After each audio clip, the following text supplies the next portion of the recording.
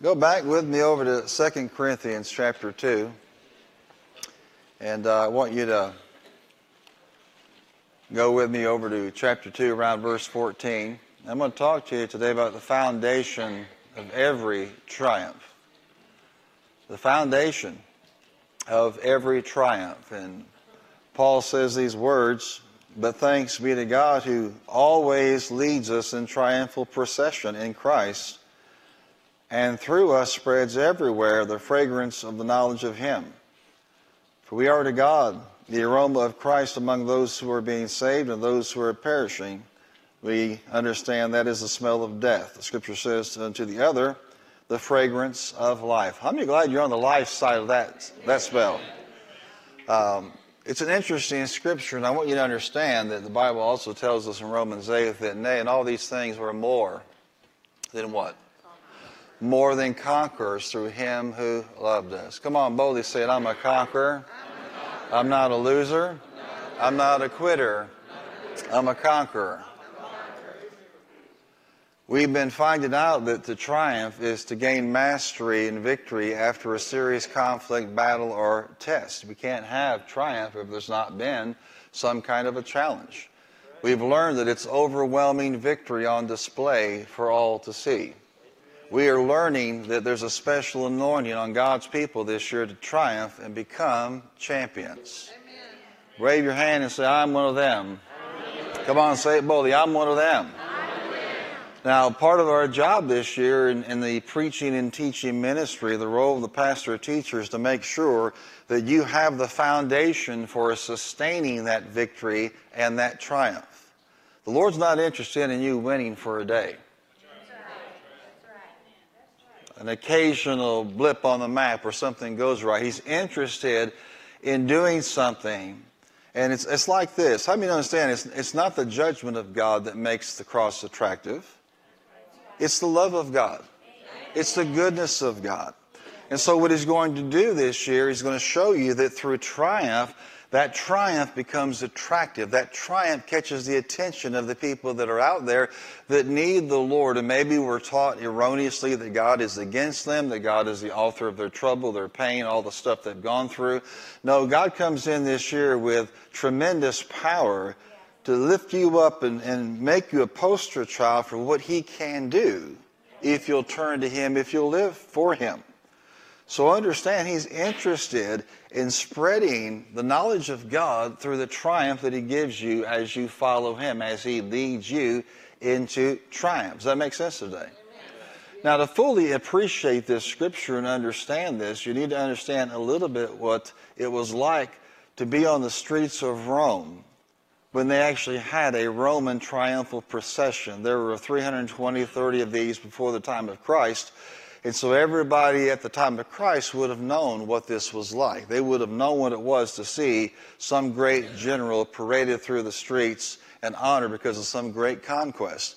To understand this, it started at what was called the Triumphal Gate, and it went all the way down to the Temple of Jupiter in Rome. First, what would happen is all the magistrates of all the territories that were under the authority of Rome, would march out in front, and all the senators from the Roman Senate would be there as well. Behind them would be those that were captive because of the battle that this general was coming back. All the officers and the generals and the leaders, they would be in chains. They would also have a display of cart after cart after cart of the spoils of the war they took when they're engaged in that battle. They also would then sometimes have exotic animals come back because Rome carried a lot of territory, and so some animals they weren't used to seeing would be marched as well in that parade. But what would happen after those senators was a huge blast of musicians and trumpets. Everybody would know that the procession had begun.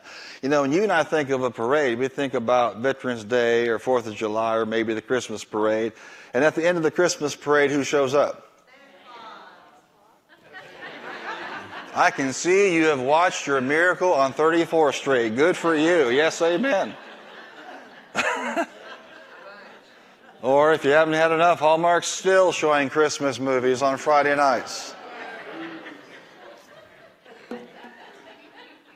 If it doesn't stop, I'm just going to turn to one big ball of cheese.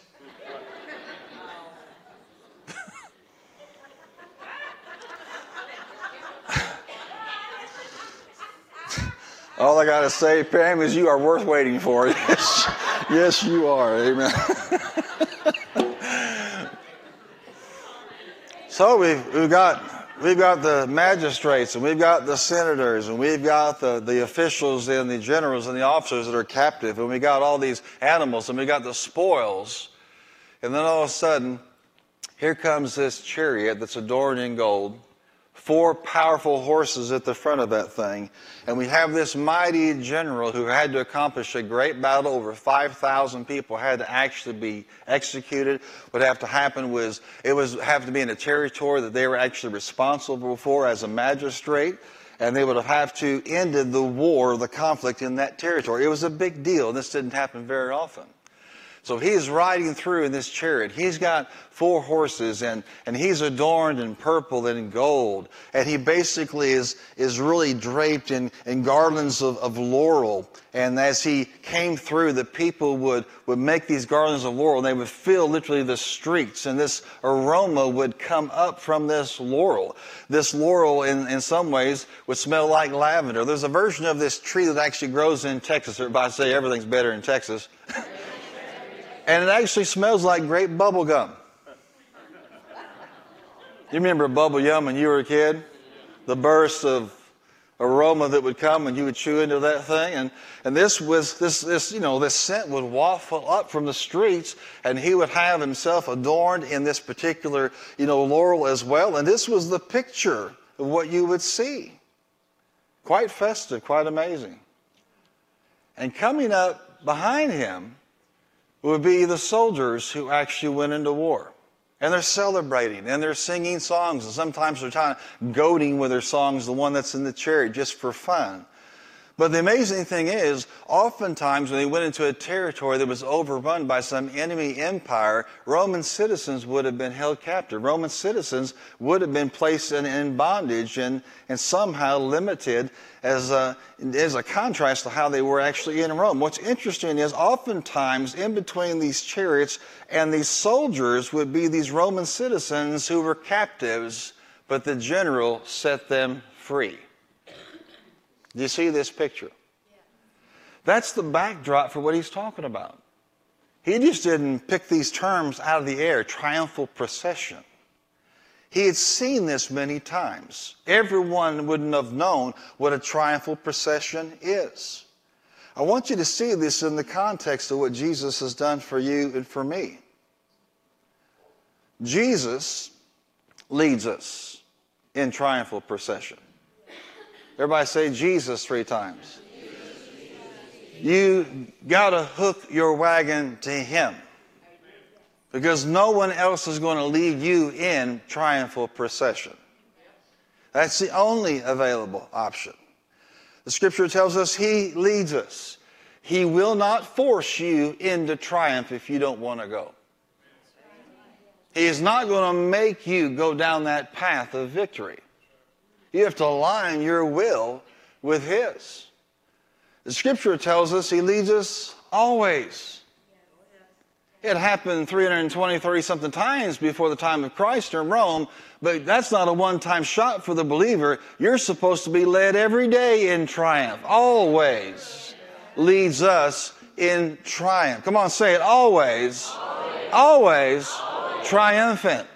That is a far cry from the poor mouthing, frowning, pathetic thing you see on the spirit of a lot of Christians. Look like they lost their best friend. They've been sucking on lemons all their life, and woe is me. That's where hee-haw came from. Gloom, doom, despair, and what? Agony on me. That is not the way the believer should be. You are to be always led in triumph. You are more than a conqueror. You are the head and not the tail, above only and not beneath. He has not made you to be defeated. He has made you to be victorious and triumphant. Not once in a blue moon, not once every time somebody does something great in the body of Christ. No, you are to be led in triumph every single day. Why? Because there's not a day Jesus is not triumphant. All you're telling me, if you're not walking in triumph, is you're following the wrong thing. No. Politics will not lead you there. Church membership will not lead you there. Hooking your wagon to a certain personality won't get you there. Well, I follow this one, I follow that one, I'm a this person, I'm a that person. You better be a Jesus person if you want perpetual triumph in your life. We're talking about the foundation of what? Every triumph is a function of what He is in your life. Notice the Bible says in triumphal procession. In triumph means overwhelming victory. You're just not going to squeak by. You're going to win with such overwhelming victory. You're going to catch the attention of those that have been watching you. And my brothers and sisters, people have been watching you. How are they going to handle this? What are they going to do about this? What's going to happen if this happens? They're watching you. They're listening to you. Uh-oh.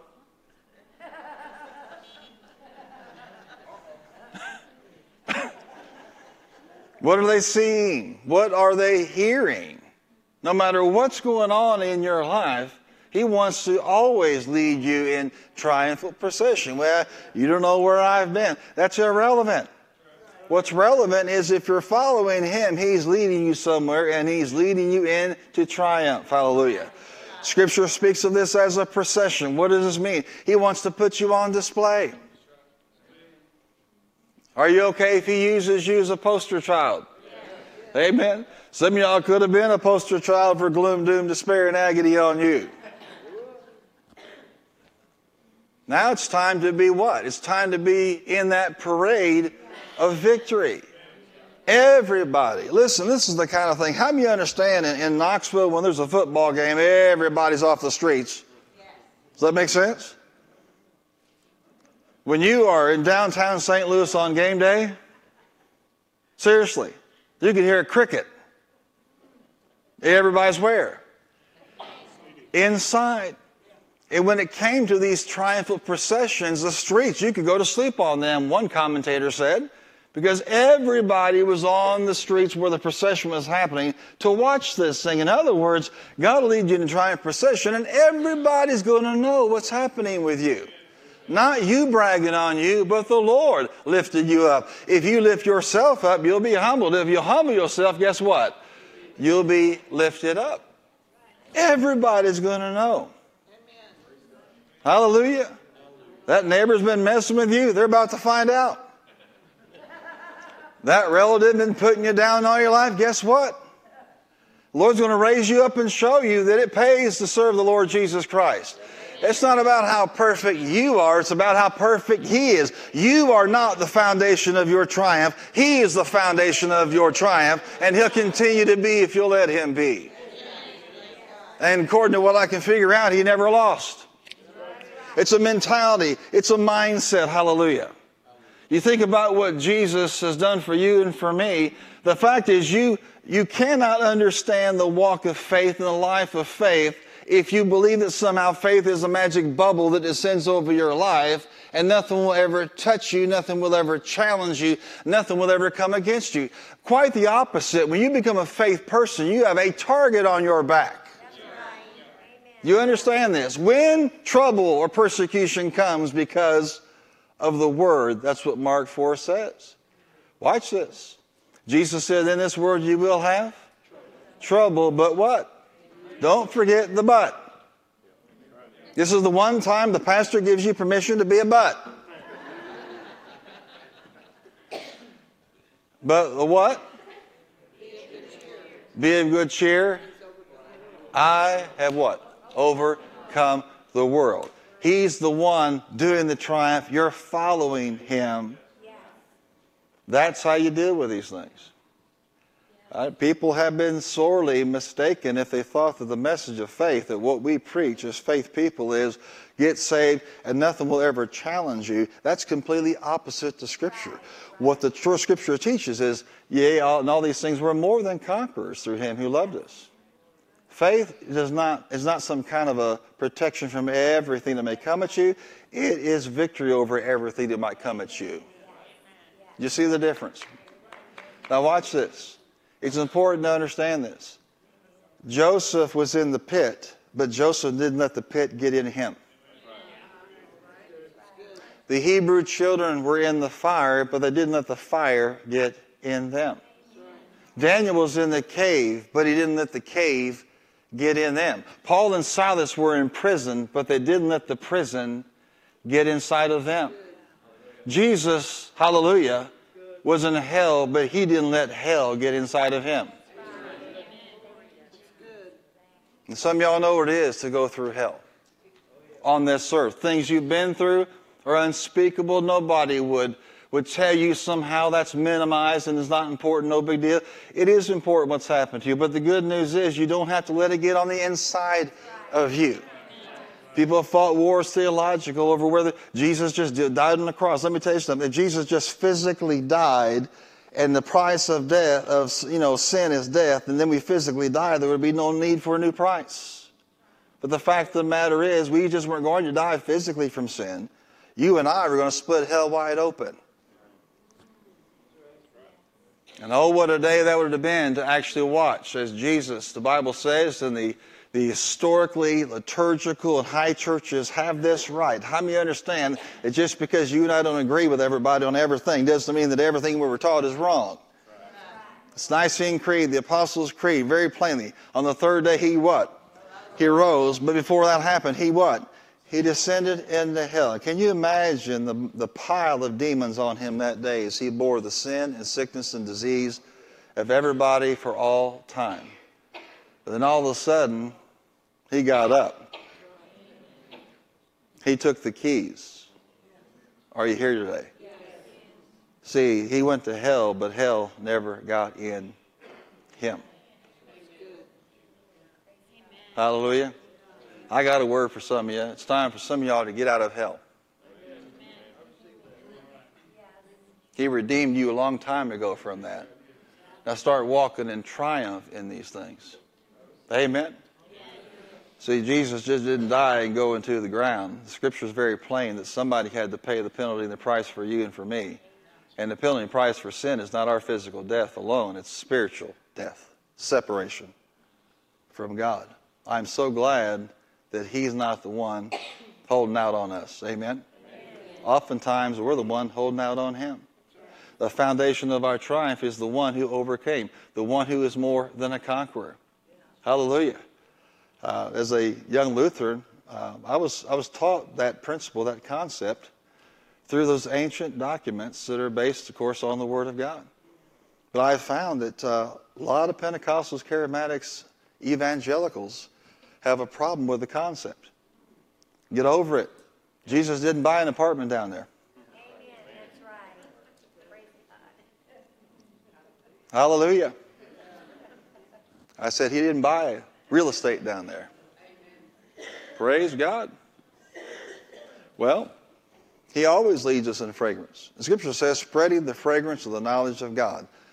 Your triumph in him is the fragrance that spreads the knowledge of God. Are you here today? You're not glorifying God, for example, in the man who's born blind. He's not glorifying God by his blindness. He's glorifying God by his healing. You're not glorifying God by your struggle. You're glorifying God by your triumph. Hallelujah. Are you here today? You may be in bondage to some disease, some sickness, something that's got a hold of you. You are not in triumph because you're living that way. You're in triumph by overcoming that thing. Look at somebody and say, I'm overcoming. I'm more than a conqueror. I refuse to quit. I refuse to give up. I'm following Jesus. I'm following Jesus.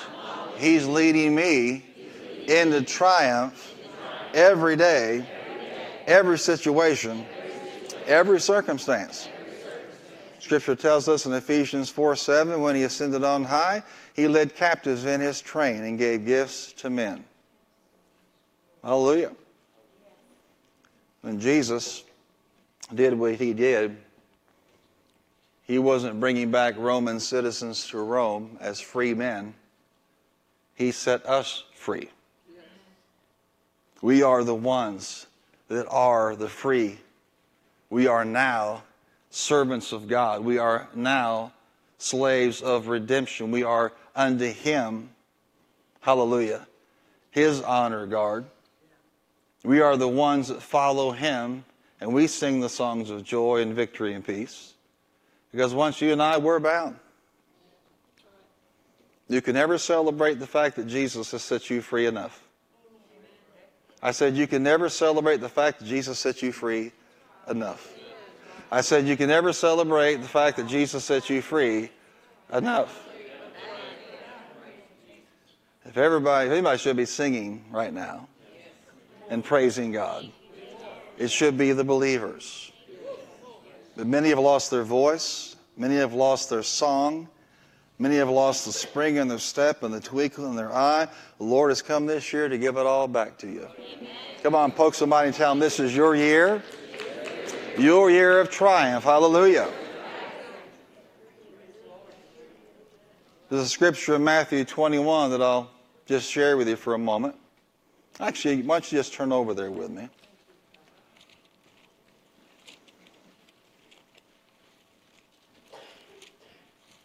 Hallelujah. Jesus never loses, and that's the one that I'm following. Praise God. Matthew 21. When you found it, say, I found it. If you have a translation, and you don't just have a textual version that does not have chapters and numbers and verses, you won't have this. But if you look above the numbers 21, what do you see? What do you see? What do you see? What do you see? Triumphal entry. As they approached Jerusalem and came to Bethphage on the Mount of Olives, Jesus sent his two disciples ahead. Go into the village ahead of you, and at once, and you will find a donkey there, and her coat by her. Untie them and bring them. If anyone says anything to you, tell them the Lord needs them, and he'll send them right away. This took place to fulfill what was spoken through the prophet. Say to the daughter of Zion, see, your king comes to you, gentle and riding on a donkey, on a colt, the foal of a donkey. Not a chariot with 4 horses, but a donkey. Now watch this. The disciples went and did as Jesus had instructed them. They brought the donkey and the colt and placed their cloaks on them, and Jesus sat on them.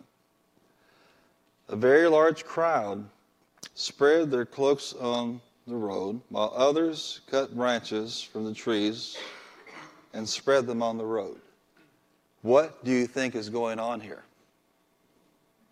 There is no one in the empire that did not know what a triumphal procession looked like. This is not by accident happenstance. This is prophetic utterance being fulfilled. And the scripture says they yelled, Hosanna to the Son of David. Blessed is he who comes in the name of the Lord. Hosanna in the highest. When the chariot came in with the Roman, they yelled, Lo triumphi, meaning the triumph, or he triumphs, or I triumph. They shared in the triumph as he came in. Jesus comes in, they're yelling what? Hosanna, with palm leaves on the ground. This is unmistakable. Every Pharisee and every Roman official knew exactly what this symbolism was. In the context of the greater picture, we know now that the greatest procession ever held is the one that started in that situation and culminated on the Via Dolorosa all the way to Golgotha till he was crucified for you and for me. And the third day he was raised from the dead. And how many understand when he comes back, it won't be on a donkey. There is yet to be another triumphant entry.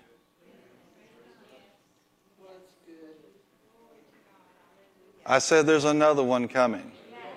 And the Bible tells me that those that remain, the dead in Christ shall be raised first, and those that remain will be caught up together in the clouds with him.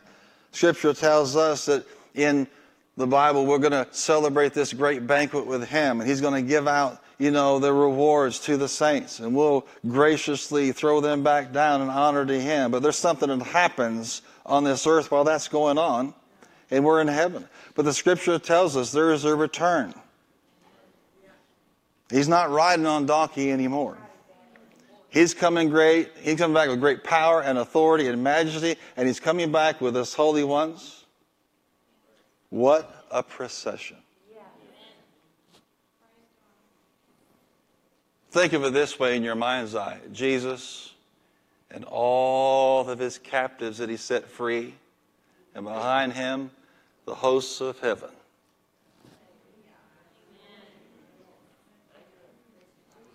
I just wonder what they'll be shouting on our way back down.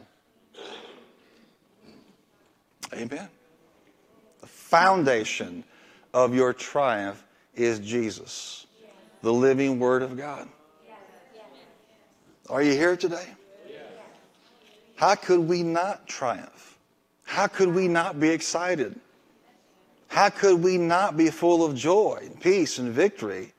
We're almost there. There's a little sliver of time now, and you and I are there.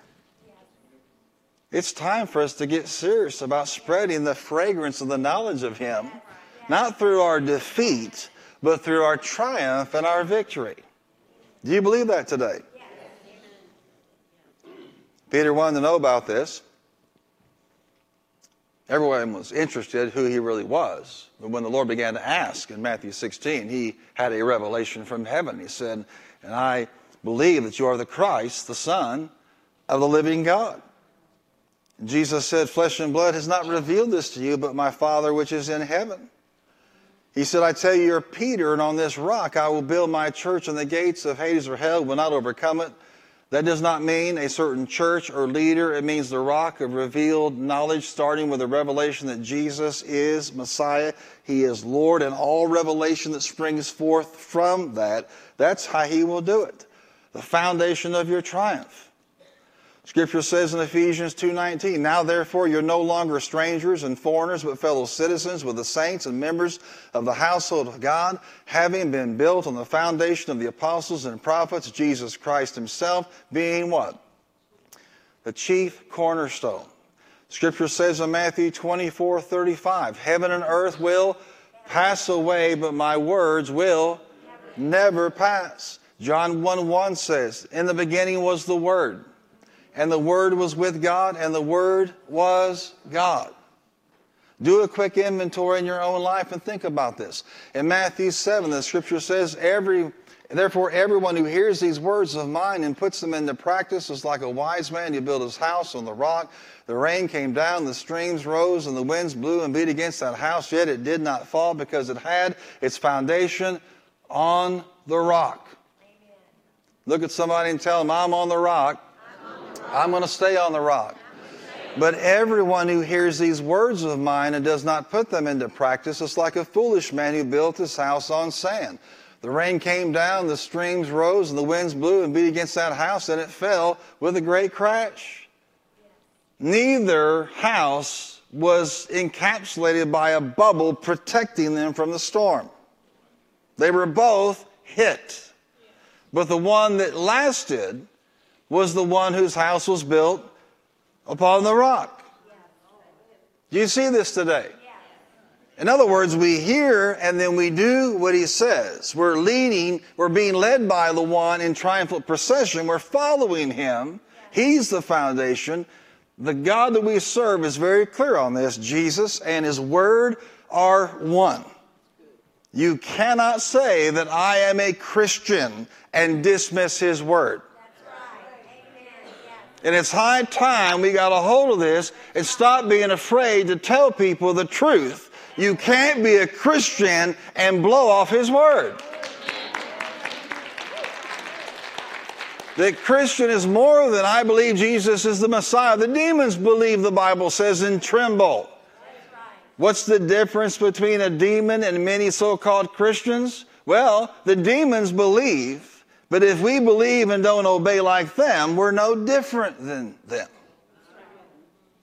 Believing's not enough. To hear and actually do. Now we're at a crossroads, church. Everybody say, Jesus is the foundation. I don't know anybody in this church that hates Muslims, that hates Jews, that hates Buddhists, that hates homosexuals, that hates winos, that hates alcoholics, that hates anybody. In fact, this church for over 20 years has targeted people with life-controlling problems, issues, to get them whole, to get them sound. But you have to understand, we're at a crossroads in our culture, in our nation. And a child of God is going to hear the Word and do what the Word of God says. And I'm sorry if this offends you. Well, actually, I'm not sorry at all that it offends you.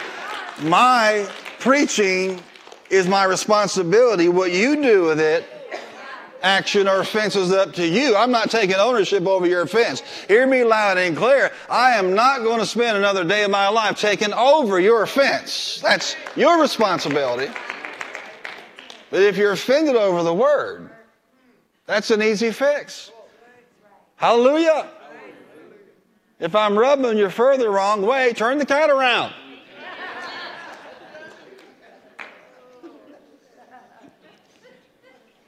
I'm sorry to a major presidential candidate who says, I'm a Christian, I just see the Scripture differently, and openly supports the most radical form of abortion up to and even after birth. My God does not endorse infanticide in any form or fashion. Don't you dare say that God sanctions that, because He doesn't do it. I'm going to follow the one who's in triumphant procession. He's the one that gets to make the rules. He's the one that says what a Christian is. He's the one that reveals. And don't say there's a Jesus and He deviates from His Word, because He and His Word are one. When you're listening to Paul, you're listening to Jesus. When you're watching what God did in the book of Acts, you're seeing Jesus. When you read Leviticus and it says that man does not lie with man and woman does not lie with woman, it's abomination, you're not listening to the Old Testament God of thunder. You're listening to Jesus. And a major candidate stands up kissing his husband all over the nation, and Christians are being led astray into this nonsense. Has nothing to do with homophobia. Let me tell you, it has to do with Jehovah-phobia. It's the fear of God. And the perfect revelation of the fear of God is to do what God says to do. You cannot have triumph with your house, your life built on the sand. Do not be deceived. And it is out there. Are you here today? That's where the stand is. Taking an inventory. Not you looking at some candidate and go, well, yeah, bad, bad, bad, wrong, wrong, wrong. You looking in the mirror and asking yourself, is my marriage on the rock? Is my employment on the rock? Is my ministry on the rock? Is my family on the rock, on that foundation? Are my goals on that rock? Is He leading me, or am I leading myself? He's not required to give you triumph, and you direct yourself. Triumph comes in following Him. Disparity in the body of Christ. Well, you're a pastor. You're supposed to do what God wants you to do. Well, thank you for that revelation. Well, let me give you one even better than that. If you're a Christian, you're supposed to do what He tells you to do. And our houses of worship all over the nation are filled with self-directed believers. But triumph comes in following Him. And you can put a cherry on top of it. You can make it all nice and fuzzy and make it seem right. There's a way that seems right to a man, but in the end, it leads to what? Death. On that procession day, there were captives that were free by the actions of the general. And they came and they smelled that lavender, that great bubble gum, however you want to describe it. And they That is the smell of life. Thank God He came into this territory and set us free. How many of you can say, thank God He came into the territory and set us free? That is the smell of victory. Hallelujah.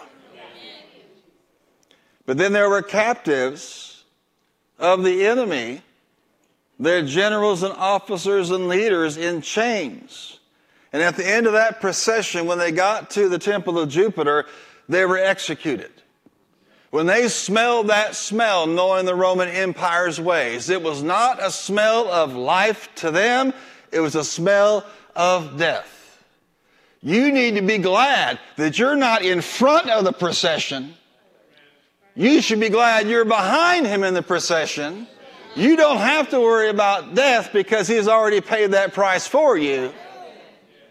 And really rejoice over what He's given you. Triumph. Hallelujah. It is a smell of life to us, but the smell of death to those that are perishing. I'm telling you that when Paul did this, it was not an accident. When Jesus came in, it was a sign. It was no accident. It's more than just putting on, bed sheets and throwing palm leaves down on Palm Sunday. He was foreshadowing. You haven't seen a triumphant entry yet. But it's about to happen, church, isn't it? Praise God. See, this is how He leads us in triumph.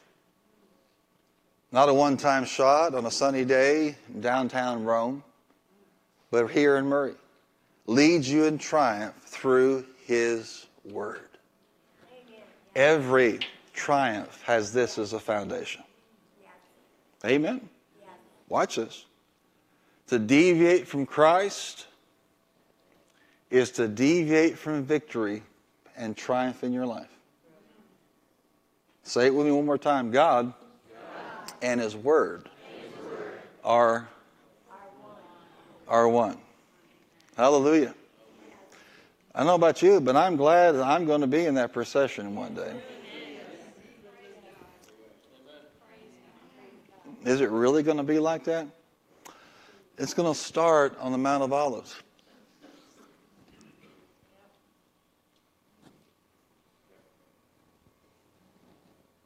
He's going to put His foot down. We're going to follow Him. The heavenly hosts will be there. Zechariah described this. Those that relented would find grace and mercy. Those that resisted, the Scripture says that the bloodbath will be so bad that it will rise to the level of the bridles of the horses. The Scripture depicts their eyes and the features of their face and their bodies literally melting. When He comes back, you and I will smell life. Those on this earth that have opposed and rejected and tormented and persecuted Him and His people will have a different smell that day. I said this before, I'll say it again. You and I don't nearly rejoice in our new birth like we should. The staggering thing that He did for you and for me. The price that He paid for you and for me. And the events of this world, we get so wrapped up in our lives, what's going on, we forget the big picture here. We're to walk in triumph so people can smell that triumph on you. And say, you know what? I want to make sure that I'm in that parade as well. How many are glad that you're in that parade? Come on, raise your hand if you're glad you're in that parade. Come on, give Him a big shout today and thank Him.